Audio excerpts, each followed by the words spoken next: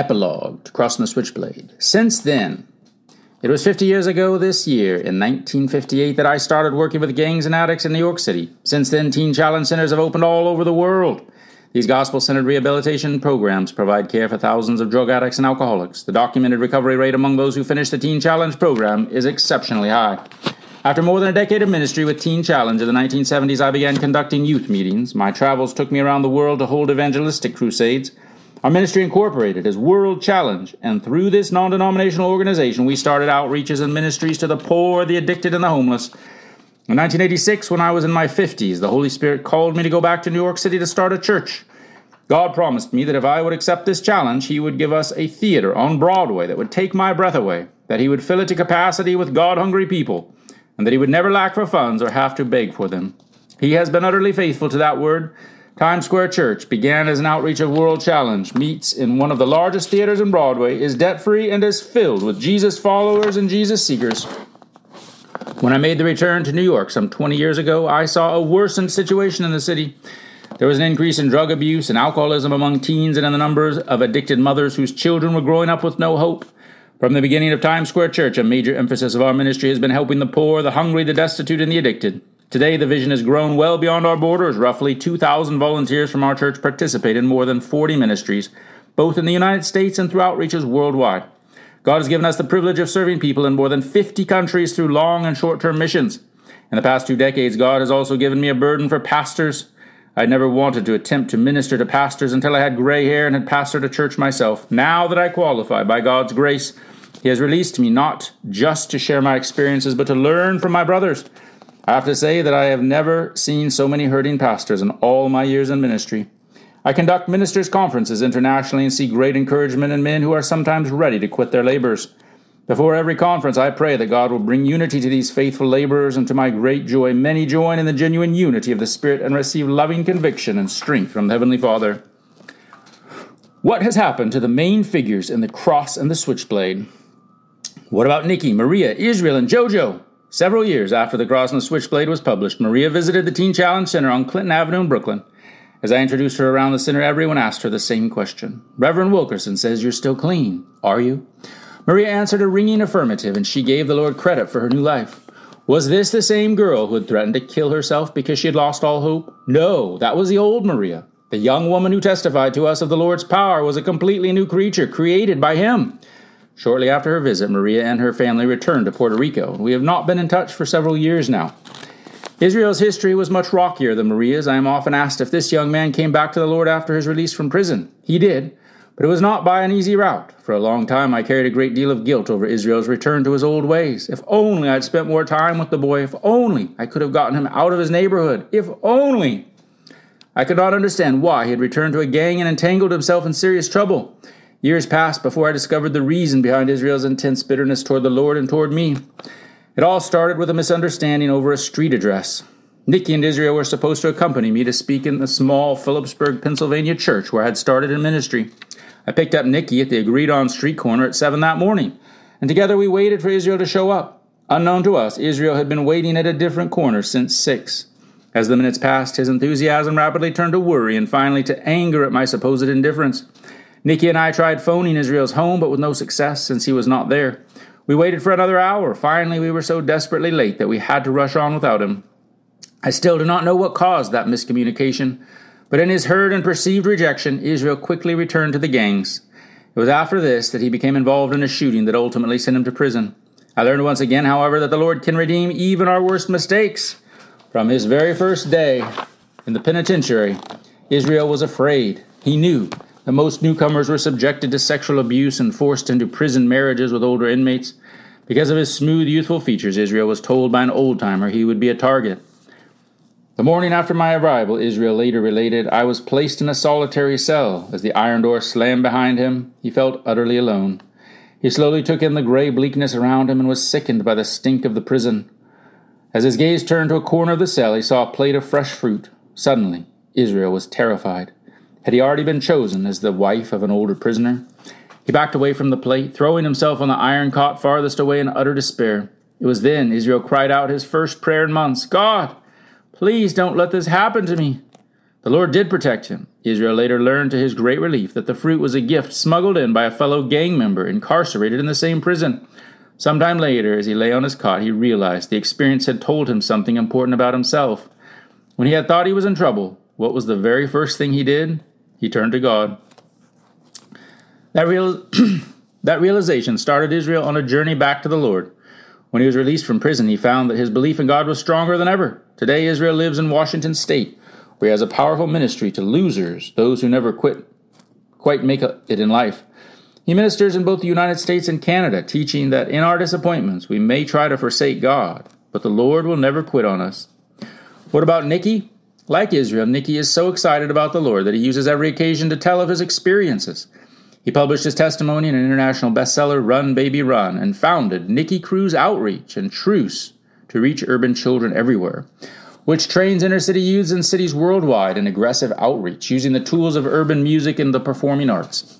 He has been gripped since the early 1990s by a passion to instruct others in evangelism, and he has reached millions around the world. Nicky's messages touch on the harshness of street life and the horror of drugs, but his focus is always on the power available to anyone for the Christian walk. The opposition is fierce, he says, but we serve a mighty and faithful God. Nicky's intensity connects with young people as he recalls his own fears hidden beneath a tough exterior during his street years. Today I marvel that this gentle, concerned man is the same one whose eyes flashed hatred as he held a knife against my chest.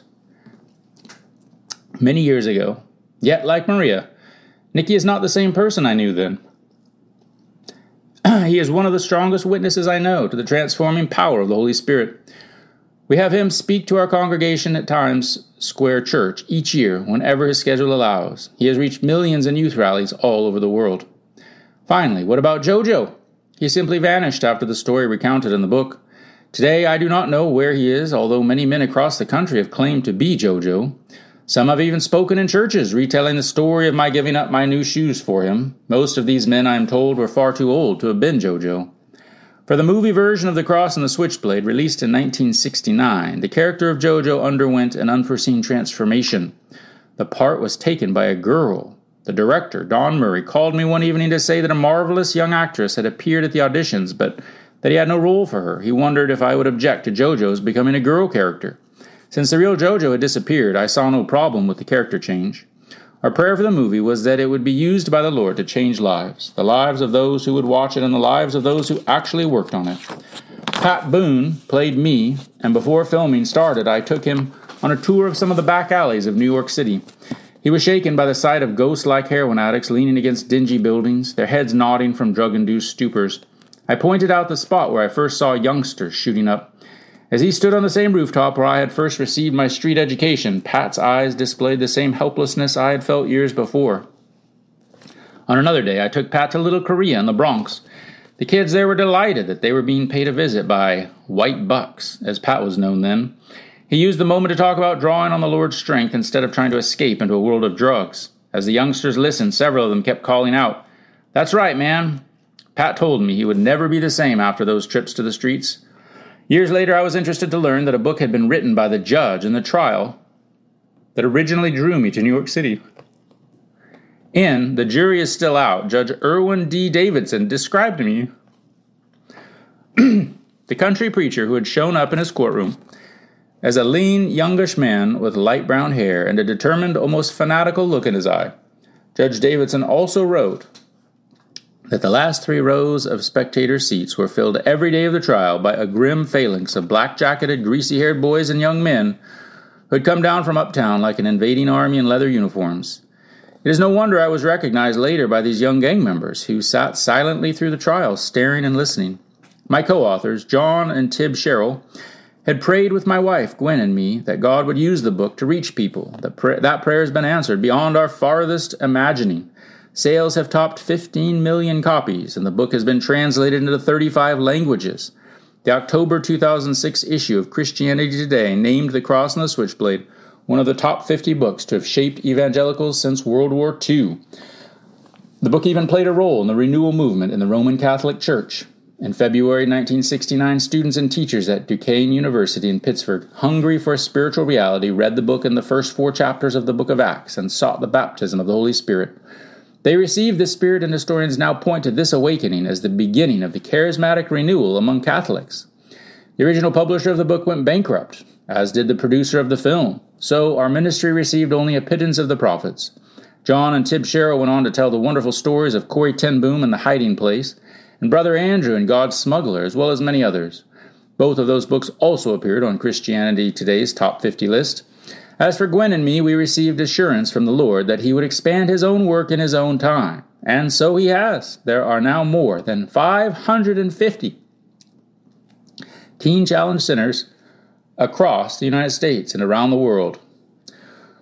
What has happened to the Wilkerson family? God has seen Gwen through more than 25 operations, 5 for cancer, dating back more than 40 years. It started with a tumor on her ovary, an ordeal that gave Gwen what we began to call the faith of Shadrach. In the book of Daniel, the 3 Hebrew children, Shadrach, Meshach, and Abednego, looked into the fiery furnace and knew that God could deliver them. If He chose not to, however, they would accept that from Him. Our trial of fire was a daily testing for each of us and for our marriage. Occasionally it seemed to have defeated us. At one point, my beautiful wife suffered an emotional breakdown that required treatment from a Christian facility.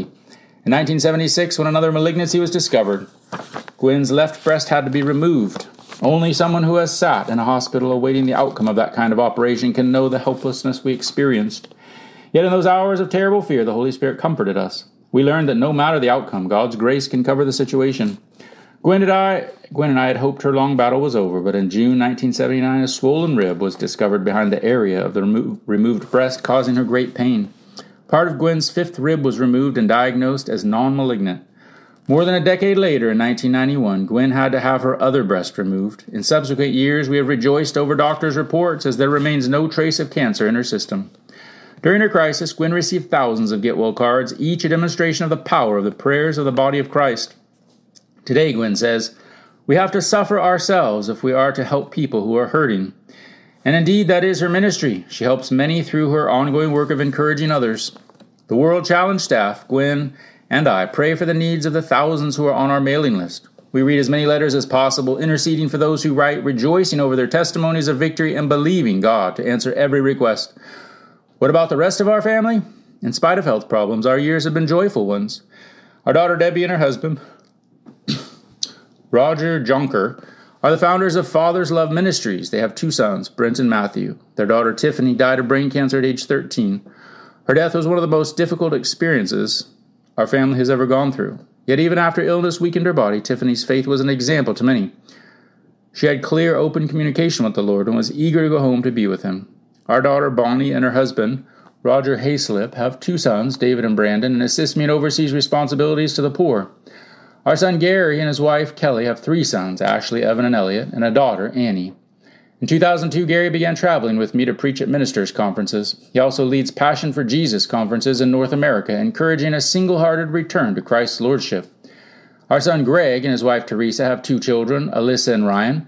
Greg is a missionary, youth evangelist, and director of New Remnant Ministries. Greg was born after Gwen's first cancer operation and has been affectionately labeled our miracle child. I am in my 70s now. I've been greatly blessed, and the Lord has preserved a good name for the ministry He has given us. All of this has been birthed in prayer. My desire at this stage of life is to provoke people to pray more, to seek the Lord myself in a greater way, and to see His people return to righteousness. David Wilkerson. What about gang activity today? In the fall of 2006, it was my privilege to dedicate the opening of our Teen Challenge faith-based residential program in New Zealand. It was the 100th country into which this ministry has expanded. On that occasion, I shared 3 things that take place in each of the more than 450 Teen Challenge centers worldwide. Hope lives here. Freedom is found here. Changed lives leave here. For 50 years since my brother David founded Teen Challenge, teenage gang members, adolescent and adult drug addicts, alcoholics, prostitutes, and others with serious life-controlling problems are finding these 3 statements a reality. Gang members from Brooklyn, New York, to Bombay, India, are being rescued from the mean streets, where kids join gangs because it is what they must do to survive. The Bloods and the Crips make the headlines, but many other lesser-known gangs also present a challenge to inner cities and even to rural communities. The city of Los Angeles spends $82 million a year in anti-gang programs to reach out to 463 gangs with approximately 40,000 gang members. Teen Challenge in Los Angeles and Santa Ana and neighboring Orange County has full-time workers relating to gangs every week through programs such as street witnessing, open-air gospel rallies, camping and retreats, ministry to arrested gang members, and juvenile hall, a prison, and other individual and group activities.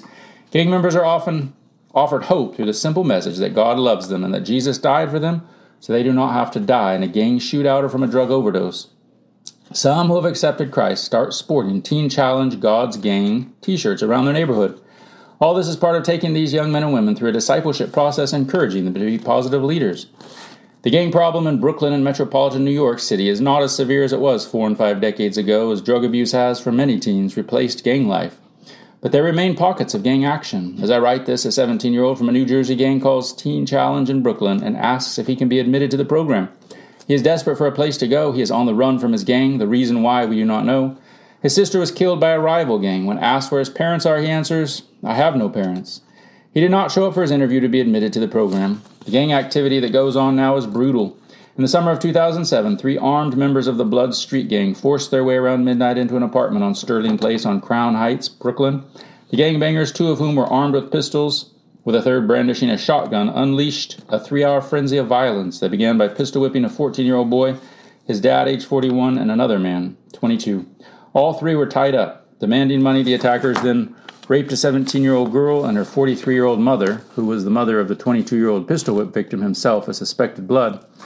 Stories like this are heartbreaking. Teen Challenge endeavors to work with gang members and ex-members who have turned to drugs, often to escape gang life. Gang activity is happening internationally as well. In El Salvador, Honduras, and Cape Town, South Africa, street gangs are a way of life in almost every poor neighborhood, which means that gangs exist in most communities. Honduras Teen Challenge offers freedom from gang life and drugs to more than 100 young people in its residential center every day. Leaving the gangs there often means a death sentence. "We have lost 4 guys," says one of the leaders, 2 graduates and 2 fellows who left the program prematurely, killed by their own gang members. "When we drive our bus full of the boys to church on Sunday, we have to take a different route each week. The gangs watch for the bus and shoot at it to send a message to the teenagers who had the courage to leave the gang." In San Salvador, the capital of El Salvador, Teen Challenge residents were leaving church on a Sunday morning. 2 were shot at. 1 was killed and the other survived. The young man killed had just been appointed an intern in the program, having completed the 1-year residential program. Only 45 minutes before he was killed, he had given his first testimony before 1,000 worshipers. The major thrust of Teen Challenge's program continues to be giving hope to hardcore drug addicts and alcoholics. Among adults, female prostitution is often the way of life that supports a drug habit. Drugs of choice vary from inner city to rural areas and from country to country. Crack cocaine and heroin enslave addicts in major cities in the U.S. and Europe. Methamphetamine is used in epidemic proportions by all classes of youth in America, especially in rural areas like Montana and Missouri. Our centers in the U.S. are seeing more users of multiple substances, including an increased use of prescription drugs. Alcoholics are in the majority in Teen Challenge centers in Russia, the Ukraine, Eastern Europe, and in now independent nations such as Kazakhstan and Uzbekistan. Teen Challenge in Kazakhstan is one of the largest centers in the world, with more than 600 residents in 12 different locations. Student residents are being set free from drugs and alcohol. Most of them, remarkably, are Muslims.